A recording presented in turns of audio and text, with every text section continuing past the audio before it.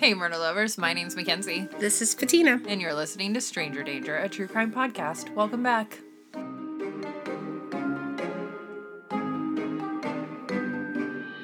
Hello. Welcome. Today, the day you guys are hearing this, is September 13th. Yes. But we had the anniversary of 9/11 this weekend. 20 years. 20 years. That's crazy. Wild. Yes. That is wild. Yes. So for those of you who are international listeners, I'm sure most are familiar with the story. But September 11th of 2001, the World Trade Centers were attacked in New York City and subsequently fell. So... And also the Pentagon and a different plane. 4 planes total. A plane that was headed for Washington, D.C.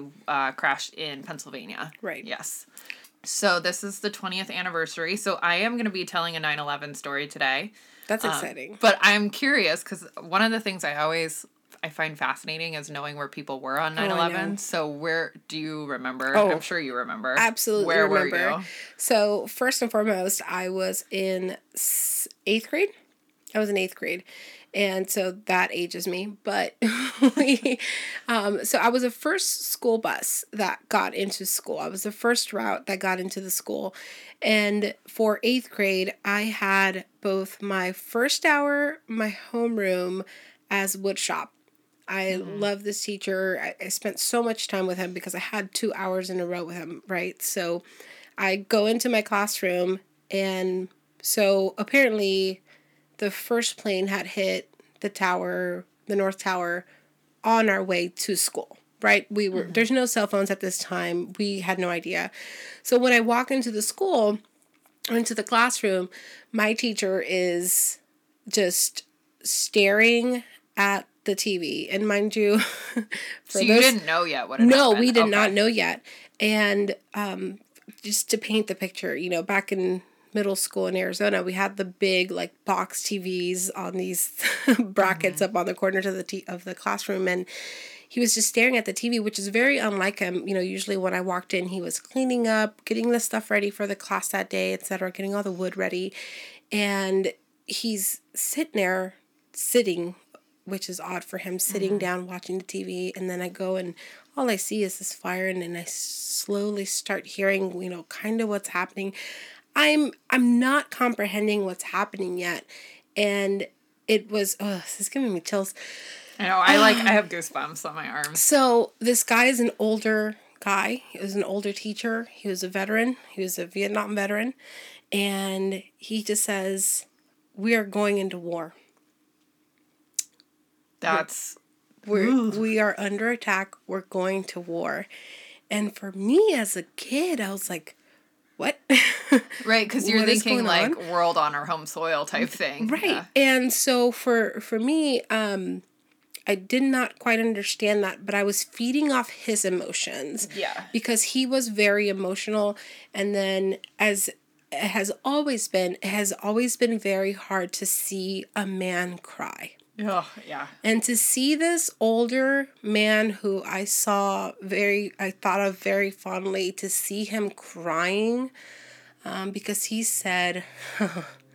also said, "What the hell did we fight for if this is happening?" And this is even before the second tower was hit. Yeah. I didn't know you were going to ask me this today. Yeah, sorry. I didn't think you'd have such a story.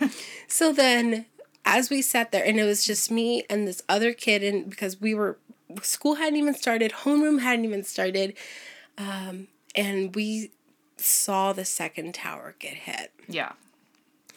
And that's when, other kids started rolling in. Again, we were talking over and over, catching them up on what's happening. Yeah.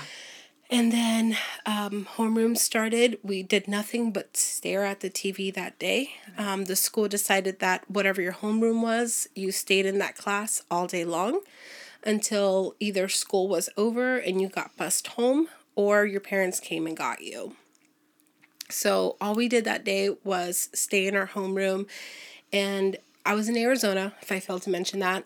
And for Arizona, at least the area that we were in, there were 2 very close what we thought were targets or possible targets, because at this point it was We had no idea what was chaos, going on. right? Yeah. So we had very closely the Palo Verde nuclear power plant. And we're like, oh shit, if that's next, We're in trouble. we're in trouble. And for me as a kid, it's even bringing up these feelings now that that sense of doom and like what is happening, and like the idea of death comes into your mind. Like, what happens if a nuclear power plant gets hit, and like does everything just get obliterated? You know, what happens? So I don't remember exactly what day of the week it was, but I don't think we went to school for the next 2 or 3 days. And then we our country was in utter chaos. Yeah. Right. Whether it was just planes not going anywhere, transportation was at a complete halt, etc. All the planes were grounded that day. Also, these other things happened. Ripple effects of what was happening is that there was a lot of racism happening, right, towards people of certain cultures and whatever. And I lived in an apartment complex that 4 days after, the FBI came knocking on my upstairs neighbor's house and dragged the entire family out just because they fit a certain criteria. And they were all cleared and nothing, they had obviously no affiliation, but just like, just to see that happening in front of us. Yeah. That was pretty wild too. But yeah, it was, no, I vividly remember exactly where I was on that day. How about you? Well, so the first tower was hit at, what time was it at? 8:46. 8:46, if I remember right. Yeah, so 8:46 Eastern time. I was in Oregon, so it was 5:46, 5, 6, 7, 8, yeah. 5:46 in the morning. So my mom had just gotten up, because she's a teacher. She'd just gotten up and was getting ready to go to school. And no one woke me up that morning to go to school. So I remember getting up and being kind of confused that nobody had come in to wake me up. Going into my mom's room, my mom was standing in her room ironing her clothes, just sobbing. Whoa. And I remember just tears coming down her face.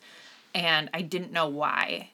And so I'm like looking at the TV or whatever, and she's kind of like racing around. So she's back and forth between her room ironing clothes and then downstairs talking to my dad. And then just like crying this whole time. And I'm like, what is going on? And I remember seeing the news and I remember seeing the towers, and like the smoke coming off of them, but it's not really registering.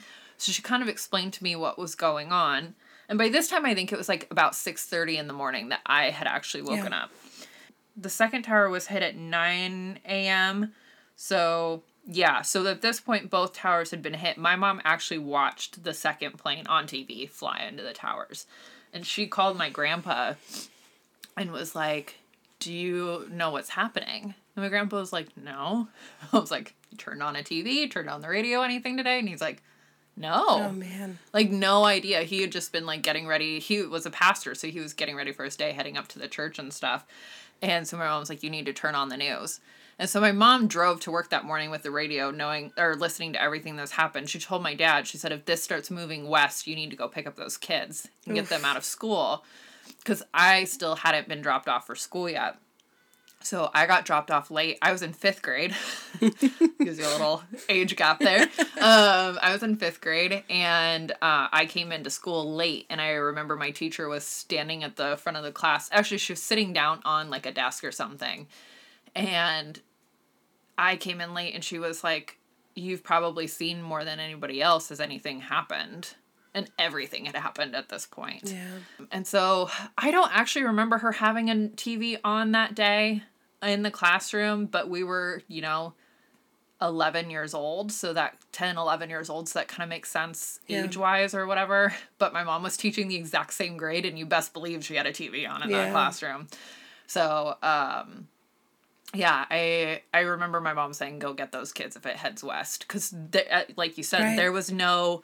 At that point, we didn't realize how things were being targeted. We just knew something was happening, and we didn't know when it was going to end. So, It was, yeah, it's one of those things that I vividly remember walking into my mom's bedroom that morning and seeing her standing there Just ironing crying. and crying. Yeah. You know, I've thought about this a couple of times, and to me, it's hard to wrap my mind around it, but I have a brother we have a 10-year gap. Yeah. So he was born, He doesn't even remember. He doesn't even remember. He was only 3 years old at the time. Yeah. So for him to grow up in, it's a different world because he didn't know the world before it. Yeah.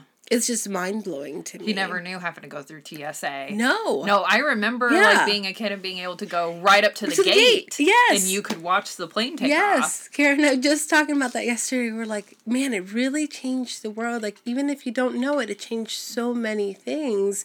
You know, just down, I mean, the most simple thing that it changes is security at the airports, obviously, for obvious reasons. But yeah, I remember as a little kid, you know, when family flew in or anything, you would go right up to the gate and wait for them. They're excited to see them come right off the plane. So it was this whole different experience. And it's things that, you know, kids nowadays will not be able to experience, which is, you know, weird to say like, oh, that's what we're missing out on. But it's just, it's just experiences that it changed people, you know, forever. And it's my mom's coworker and really good teacher or like teacher friend. Like they taught together.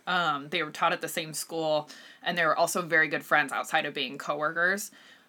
She was in New York, and she took the very last tour of the World Trade Centers the night before. Oh, the last group out. man. Her husband had to sedate her to get her back on a plane to get her home because she was so rattled by the whole thing. Oh, I bet. So, yeah, so... That's crazy. Anyway, so in honor of September 11th, the story I am going to tell you today is about Sneha and Philip, who disappeared around September 11th, and they've never actually been able to pinpoint how. So, oh, okay. Sneha was born in the Indian state of Kerala, I think is how it's pronounced, so it's in India, on October 7th of 1969. A Libra. Sure. I only know one sign, and that's what's around mine. She moved to New York with her parents when she was still a kid, and then she ended up going to Johns Hopkins. Okay. Very smart. Yeah. She got her bachelor's degree from Johns Hopkins, and then she went to medical school at the Chicago School of Medicine in 1995. And it was there that she met a man named Ron Lieberman. They went to school together, began dating. He was also a med student. He had kind of an interest in music. She had an interest in painting. And so, like, kind of bonded over their more creative interests while also being in med school and everything. Being a power couple. Yeah, I think that was the plan. And he was actually a year behind her in school, and she really wanted to graduate with him. So rather than completing her program on time, she actually took a year off. What? And went and traveled through Italy for a year. Oh, that's smart. Then came back to school, and they graduated together. Oh, that's sweet. They graduated together, and then they moved to New York City for their respective internships. Ron went to Jacobi Medical Center, and that was in the Bronx. And then Sneha went to Cabrini Medical Center. That was in the East Village. And then they were married in May of 2000. So they combined elements of both of their, like, respective religions. He was Jewish, if you couldn't tell by the name, Lieberman. He was Jewish, she was Indian Christian, and so they combined elements of that in the ceremony. And then as a wedding gift, Ron gave her what's called a minu. It's M-I-N-N-U. It's a traditional Malayali Christian wedding pendant. It's shaped like a gold teardrop, and then it has a diamond set in the middle. Oh, it's like a very specific piece of jewelry, which is important to remember. Hopefully I remember to tell you why it's important to remember. Sure. I'll ask. So that's what he gave her as a gift. She wore it every day. They moved to Battery Park, and that was shortly after the wedding. So that's still in New York. They moved to Battery Park. And then on September 10th of 2001, Sneha was off work. She was off work for like a 3-day stint. Oh, okay. Sure. Some days on, yeah.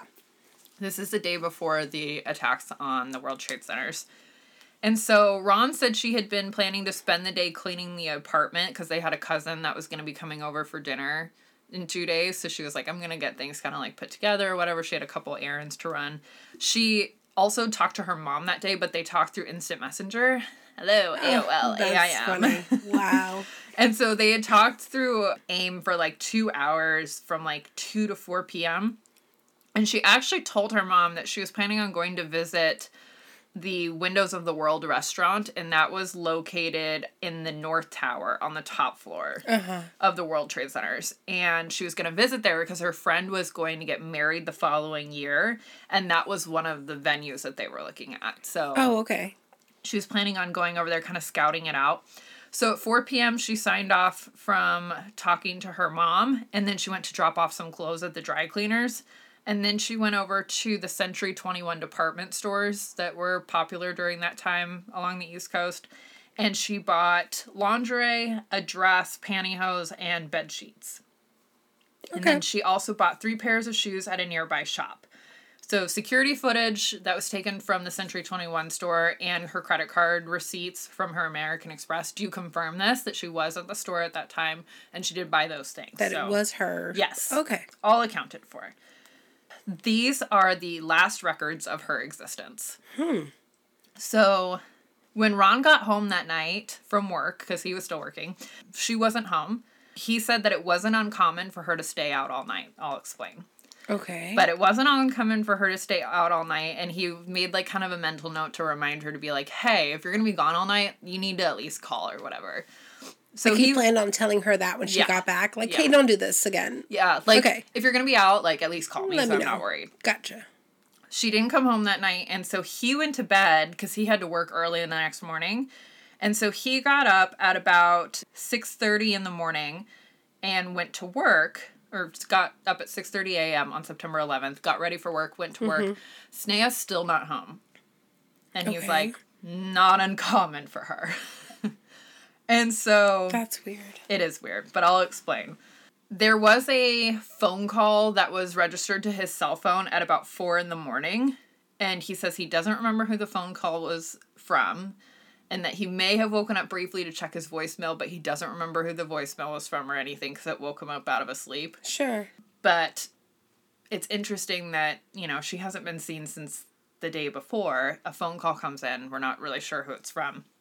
So he gets up, he gets ready for work, he goes to work, and after he's already left for work is obviously when the first plane hits. He's at work when the first plane hits.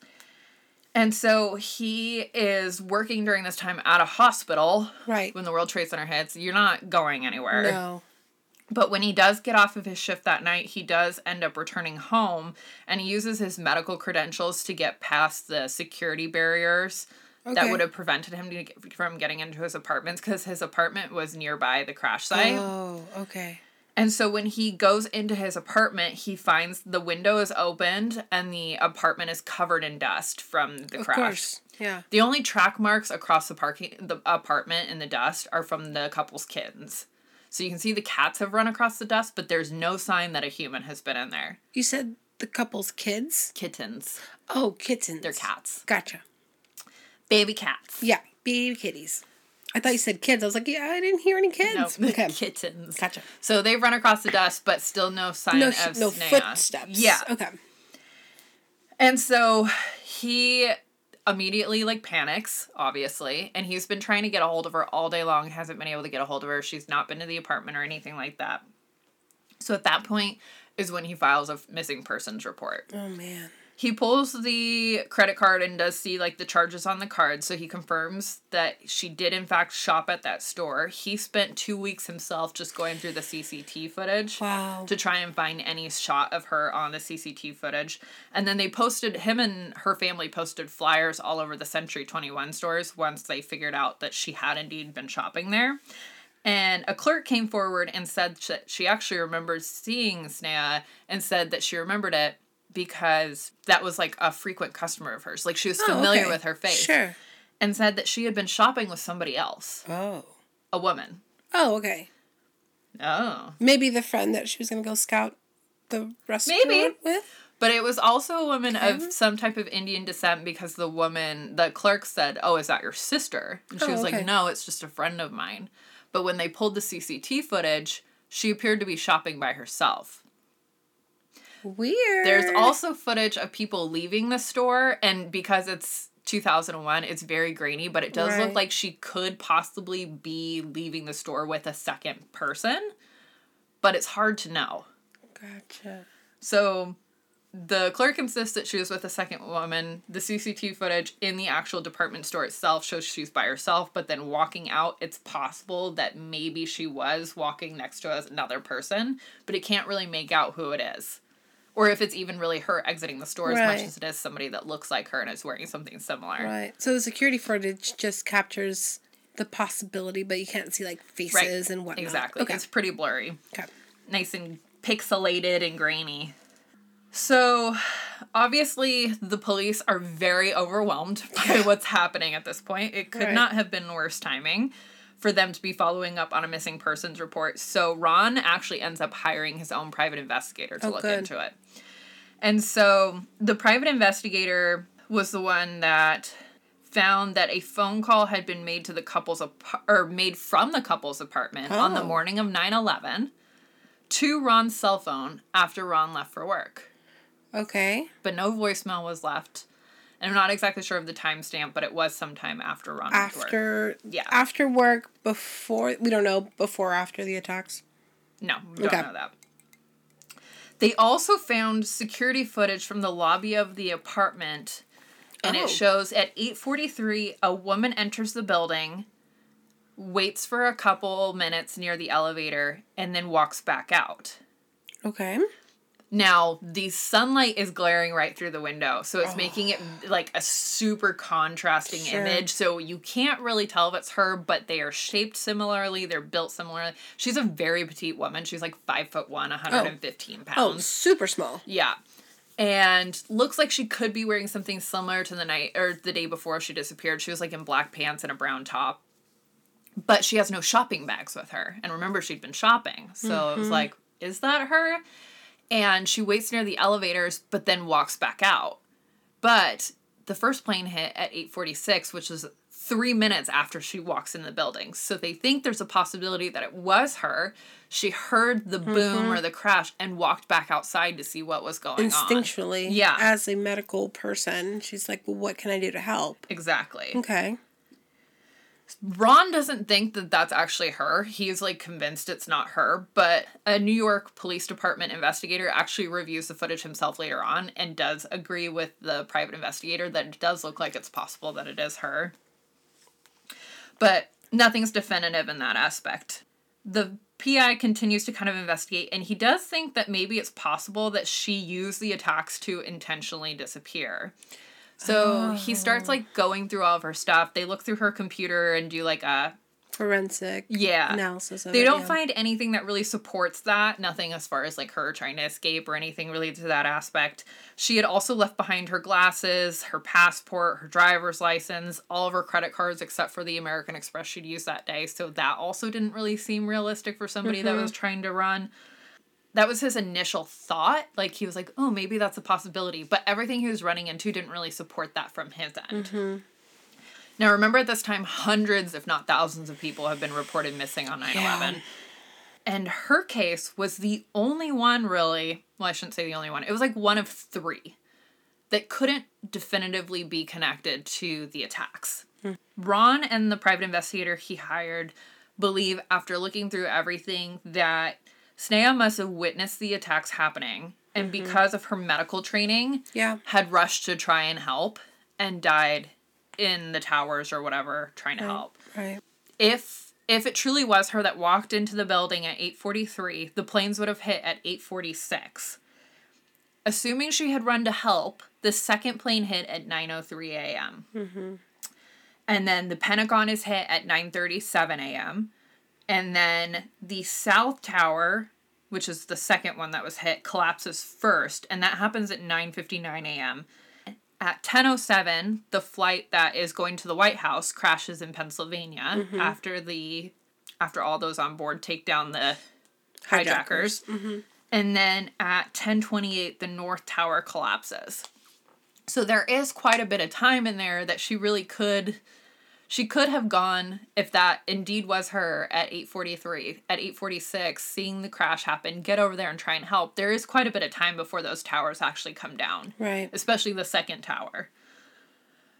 So that's their theory. Now the family continues to canvass with flyers and trying to get like some help with this, but they're never really able to come up with anything or prove definitively that she was there, but that is their firm belief. Right. And so Ron does end up filing in 2003 to be a recipient of the Victims Fund that's set up. It's a federal fund. Sure. And it's around this same time that the NYPD starts to actually investigate her disappearance, because in order for you to claim that, you actually have to be listed as an official victim. Oh. And there's nothing that actually like definitively links her to the attacks, so she isn't an official victim of 9/11. So the NYPD begins investigating, and they're not convinced that she died in the attacks. Really? So earlier that same year, Cabrini Medical Center had declined to renew her contract. So she had an internship contract with them. And this effectively terminated her employment with them. Sure. And they cited the reason for this was repeated tardiness and alcohol-related issues. Uh-oh. So she was basically fired. And then after she was told that her contract wasn't going to be renewed, she handled this by going out and getting drunk with some of her coworkers. And she said it was that night when she was at the bar with some of her coworkers that a fellow intern groped her, like sexually assaulted her. Yeah. And so she filed a police report. The prosecutor who picked up the police report for that, did an investigation and actually dropped the charges against the intern for the groping and pressed charges against her for falsely filing a police report. What? I'm not sure what the evidence was based on that, but he basically offered to drop the charges against her if she recanted the accusation. She said no. So she ended up spending the night in jail for it. And wow, that's a turn of events. Yeah. So these are all things that she was kind of dealing with right around this time. So she's been fired for her job. She's, got a substance abuse issue. It's obviously impacting her professional life and everything. And then this false police report thing comes up. Now, again, I don't know if what she actually accused him of was true or not, but she then began frequenting gay and lesbian bars located in the downtown New York area. Okay. Also went to, several of these bars that kind of had a rough reputation. Okay. So she went to, some that are, normal bars or whatever, but also, some of the hole in the walls where it's yeah. Are we going to make it out? Anything can happen. Yeah. Yeah. Are we going to get out of here alive? We've got a few bars like that just in general in Portland. Yeah.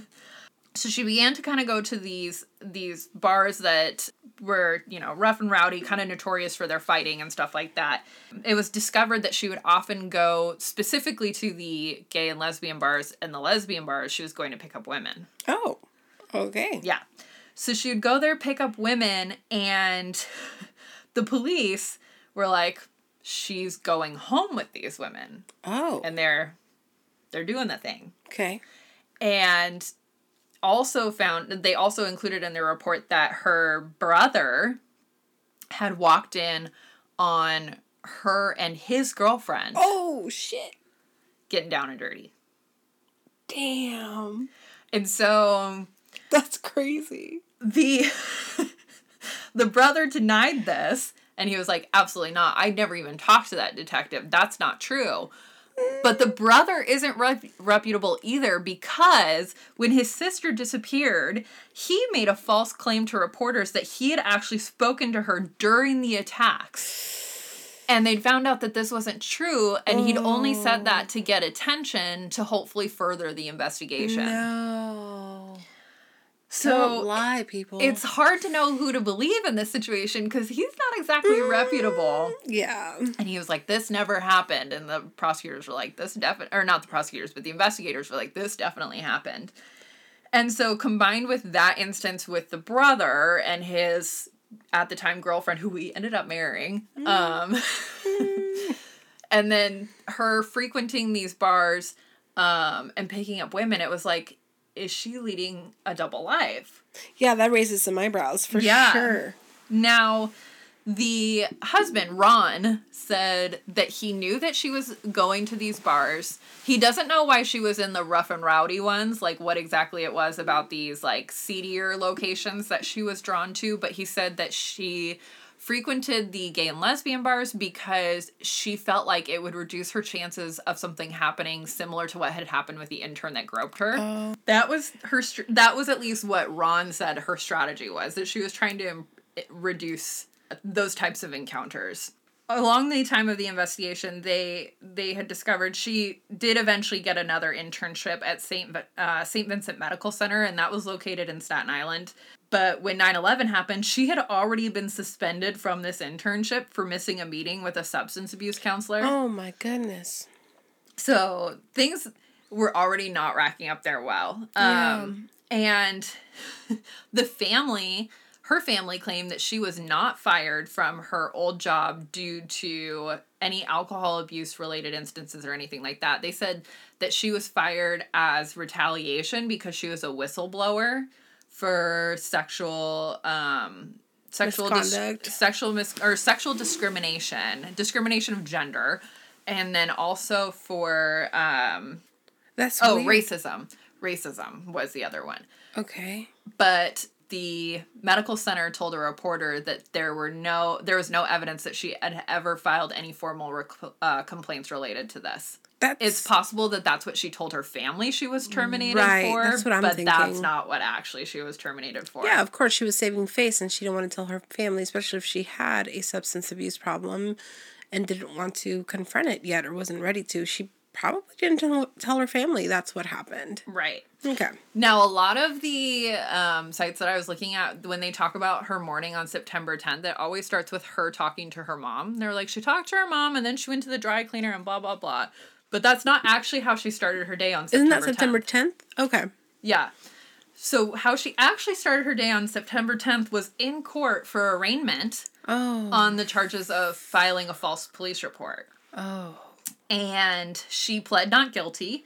And then the police at the courthouse observed her and Ron getting in a very loud fight in the middle of the courthouse, and then her storming off, and said that the fight was related to her alcohol abuse and her late night outs. So in the courthouse they had this argument? Yeah. Oh, it's pretty public. Yeah. And yeah. So she stormed off and left him alone, and he went home and went to work or whatever. But he says that this fight never happened. He was like, no, we didn't get into a fight. And the police are like, what? There's footage? Yeah. Okay. So there's he's the only one that disputes that this fight actually took place. He's like, no, that didn't happen. But the thing is even if there's footage, like, you can't hear. Sure. So. We're just very animated talking about where we're getting lunch. Right. Yeah.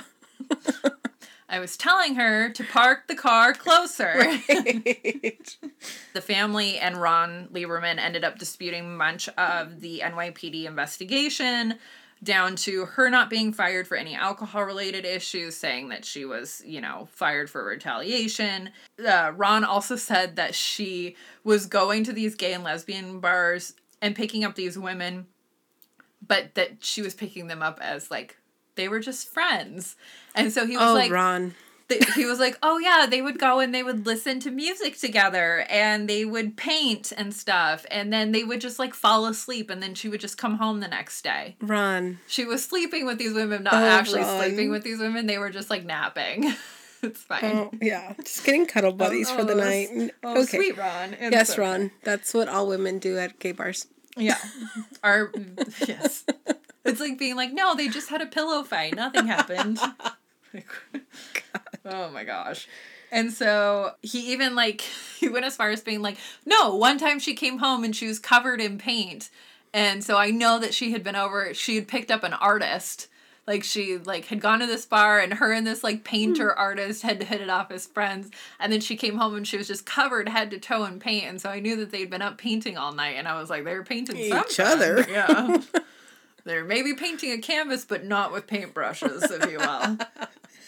He seems to live a very distorted, reality. sheltered idea of what exactly was going on there. But this is the reason why her not showing up at home that night wasn't that out of the ordinary for him. Yeah, he didn't think twice about it because this was kind of her new jam, if you will. He's like, oh, she's just out listening to music with new girlfriends. She's out painting. Yeah. Yeah. With a friend that she met at a lesbian bar at 3 a.m. Yeah, that's where you make friends. That's where I make friends. Yeah. Yep. Ron also said that she only started heavily drinking because she was fired. That she wasn't fired for heavily drinking. That she was heavily drinking because she was fired. Oh, God. And that she was depressed from being fired. And that she had said that she was planning on stopping once, like, her life kind of got back to normal. And he fully believed that that's what she was planning on doing. And the family is adamant that the NYPD fabricated the investigation to make up for their lack of effort in the case earlier on. Which I'm just like, yeah. I don't buy that because my feeling is like, it would be much easier for them to be like, this is a 9/11 related instance. Right. Not like to create like a whole fake storyline around it. Like that's so much more complicated than being like, she probably died in 9/11. Right. They're like, all right, so here's what happened. Because we didn't get on this earlier, we're going to make up this whole second life. No. It doesn't quite add up. You're right. It's harder to do a cover-up than it is to just be like, chalk it up to that. Yeah. And I don't think they necessarily need to make up for a lack of effort when you're investigating thousands of disappearances related to 9/11. Right. But that's just my opinion. So he filed a court petition to declare his wife a victim of 9/11. Now, the reason for this is because there was a fund that had been set up. It was a federal fund for the 9/11 victims, and he needed her to be declared legally dead in order for him to qualify for any type of compensation through that fund. And so in New York, there is a law that requires clear and convincing evidence of lethal peril in order for somebody to be declared dead without a body. And this includes the victims of 9/11. Like, they do need to have something that says they were either in the towers, near the towers, a job that, like... would have put them there close enough. Like, firefighter, those kind of things. Yeah. By the time all of this, like, goes through, it's been several years. Like, there's basically, like, a whole legal process that goes into this. Right. You have to do a hearing and everything. So on You can't just sign yourself up and be like... You can't be like... So-and-so was there. On June 29th of 2006, Judge Renee Roth ruled that there was no clear evidence that she was at or near the attacks on 9/11. There was only the speculation of the family. So she was declared legally dead, but her death date was listed as September 10th of 2004. Whoa. Which was 3 years later than the last day she was seen. Yeah, so this is according to state law. There has to be so many years that pass. The family appealed this decision, and on January 31st of 2008, a 5-judge panel reversed the decision, and they said that the simplest explanation was the most likely, which is exactly what I was saying with, like, the investigation or whatever. Like, it would be much simpler for them to be like, 9/11. The judges agreed. They were like, this is a much simpler explanation. So they reversed the decision. They cited that the law asked for the conclusion of the highest probability. And so the highest probable explanation was that she had died in September 11th attacks. So she was officially declared the 2,751st victim of 9/11. Wow. There is only one other victim who has not been declared related to the incident, and that is Fernando Molina. He is a Mexican immigrant. He hasn't been seen or heard from since September 8th. He last told his mom that he was starting a new job at a pizzeria near the towers. Ugh. And the parents do believe that he died in the World Trade Center attacks, but they've never been able to prove to link it. So he has not actually been listed as a victim of 9/11. Whew. By the time everything was closed and said and done, it was too late for Ron to receive any money from the Victims Fund. That Victims Fund actually stopped paying things out in 2003, which I think is a shame because there's a lot of people that died well after the attacks from what they experienced. I'm pretty sure there's a fund set up for first responders who suffered, I believe, lung damage from the family buried an urn of ashes from Ground Zero at a cemetery near their house. and no physical remains have been found for over 1,000 victims of the attack. The reason the necklace is so important is because the family keeps waiting for the necklace to turn up. Because they still, they have all this stuff from the site that they're going through, and they've been attaching, they said, there are bone fragments that are coming through the size of Tic Tacs that obviously are, impossible to link to people. Yeah. And so they try and identify, shoes and clothing and jewelry that survived it to see if they can actually, pinpoint anything. So they're always on the lookout for that pendant that she got from her wedding ceremony. Wow. I mean, that would, give them some closure if that's the case. Definitely. Ron ended up remarrying in 2010, and he did have the blessing of his late wife's family. He remained really close with his in-laws. And then Sneha's family actually established a memorial fund in her name. The first pays for medical treatment of impoverished patients at a clinic in Kerala, which is where she was born. Oh. And then the Mar Thoma Doctors Association also started a fund in her name. This is a mission group that does humanitarian efforts. She has never been found or accounted for, and she was 31 at the time of the attacks. I actually, the reason I started looking into this is because the director at my job had told me about this website called Post Secrets. I don't know if you ever looked at them. I have all the books.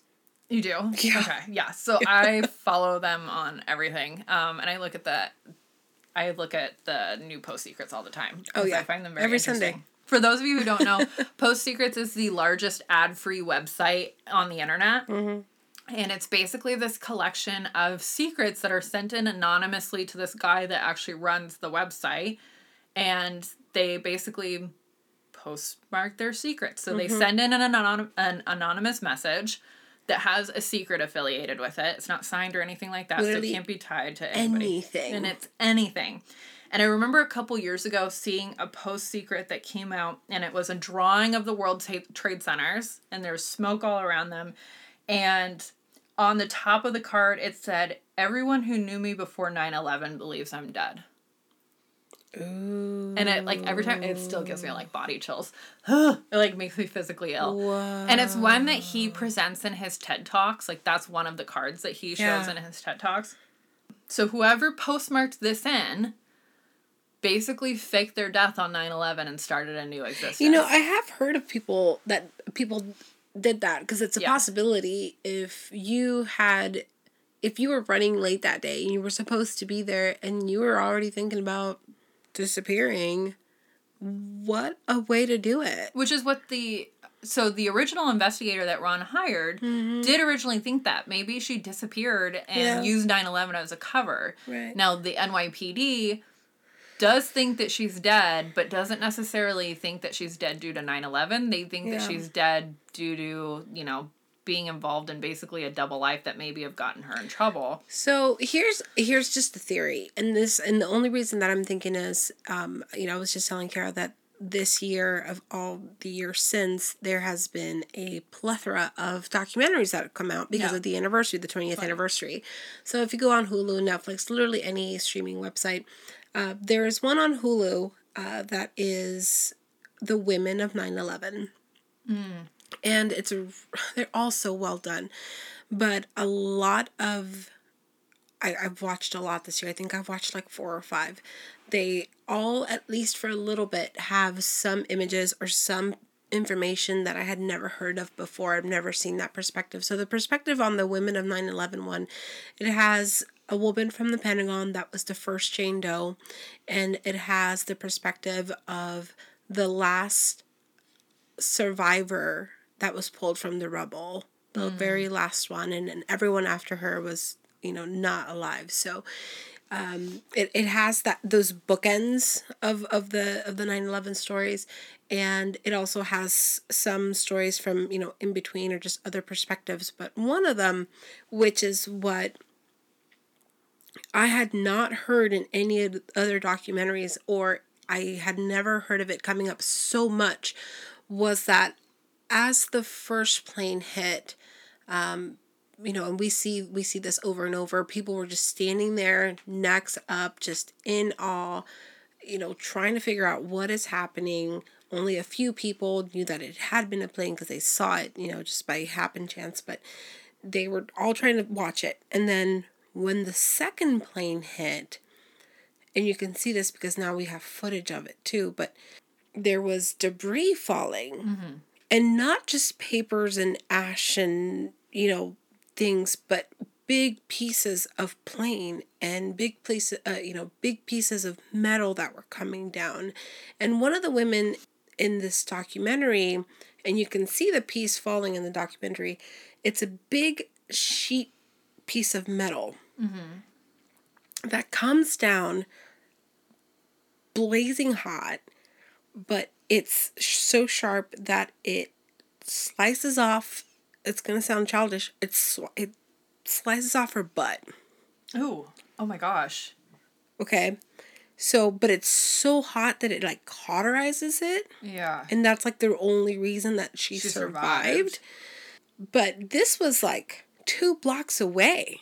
Oh my God. That like just made me like physically ill. So, but there's, and there's other instances, and there's people retelling these stories that, like there's this man that took a woman into his business, again, a block down the street, because she was completely burned, like her face was burned from debris falling.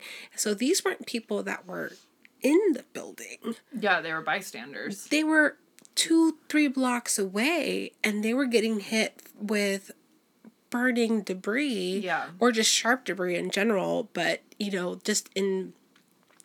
getting burned. People were getting burned that had nothing to do with it. People were still walking to work or just in the vicinity.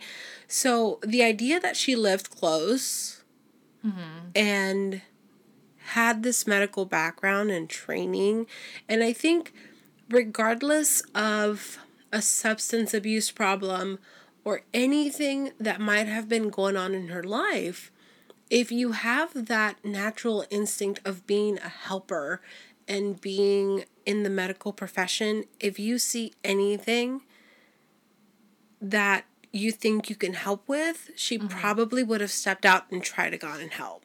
Yeah, I think it's foolish to say like some bad choices somehow changed her character. Right. And her character was somebody that she had a medical training. Right. She wanted to help people. And so I think it's ridiculous to be like, no, she struggled with alcohol. There's no way she was going to help people. Right. She probably was. Let's say, even if, let's say she had gone out and drank the night before and she was hungover and stumbling home for all I care.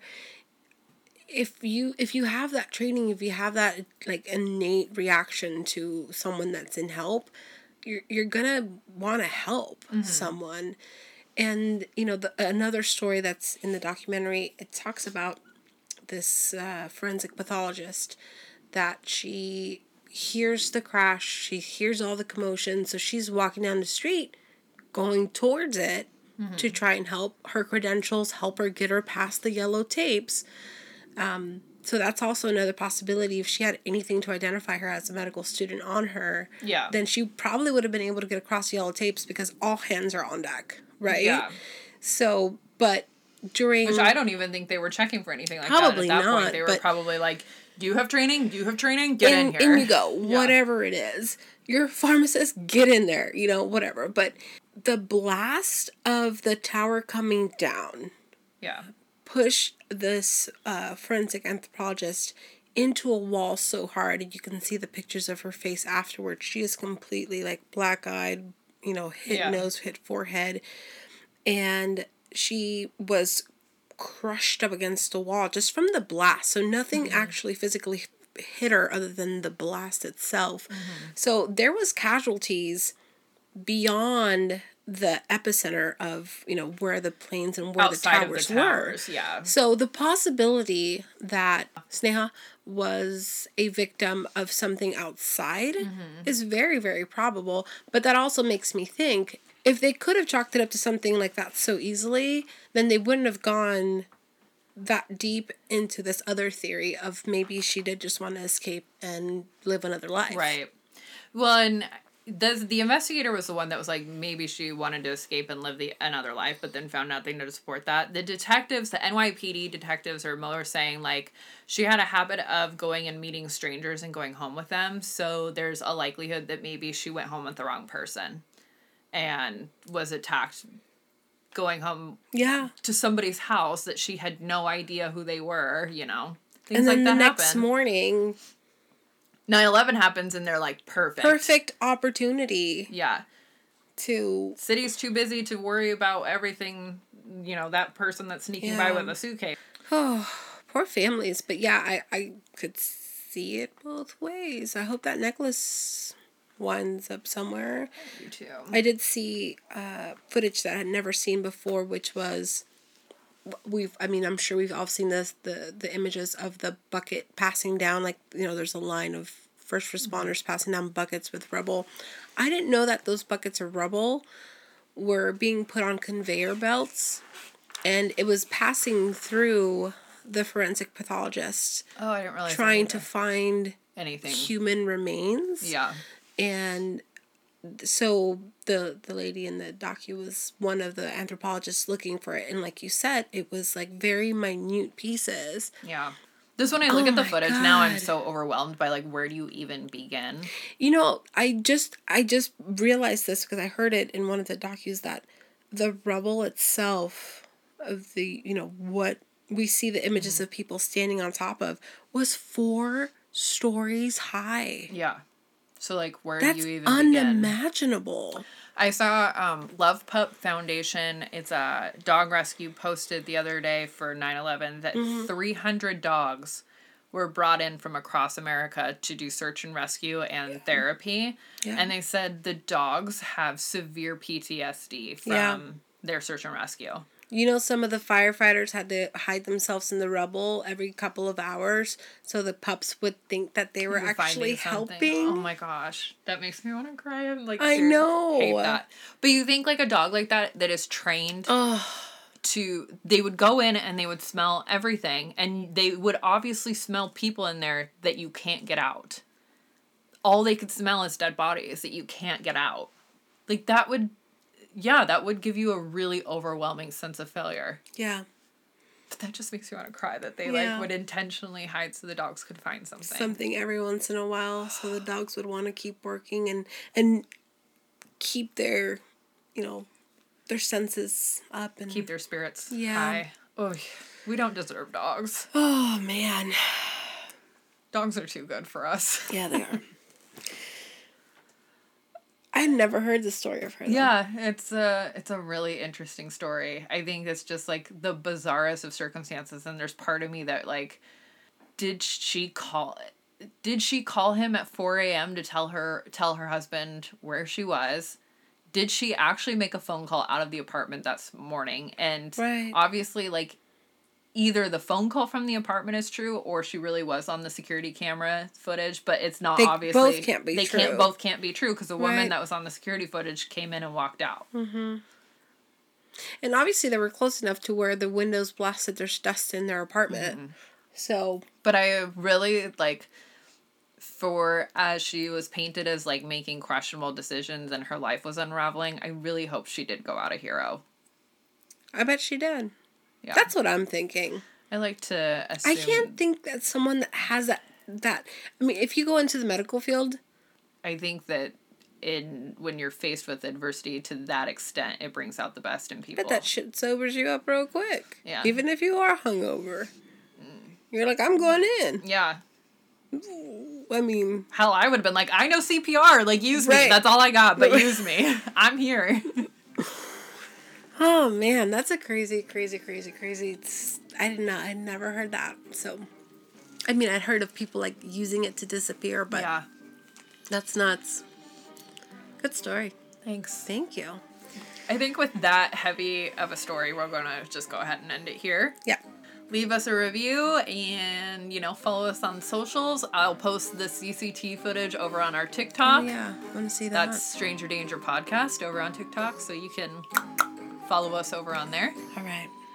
Cool. Thank you for that story. That was, like you said, heavy, but it's, someone that potentially probably was a victim of 9/11 as well, and probably her story had not been heard as much. So, thank you. All right. Thanks, guys. Bye-bye. Bye.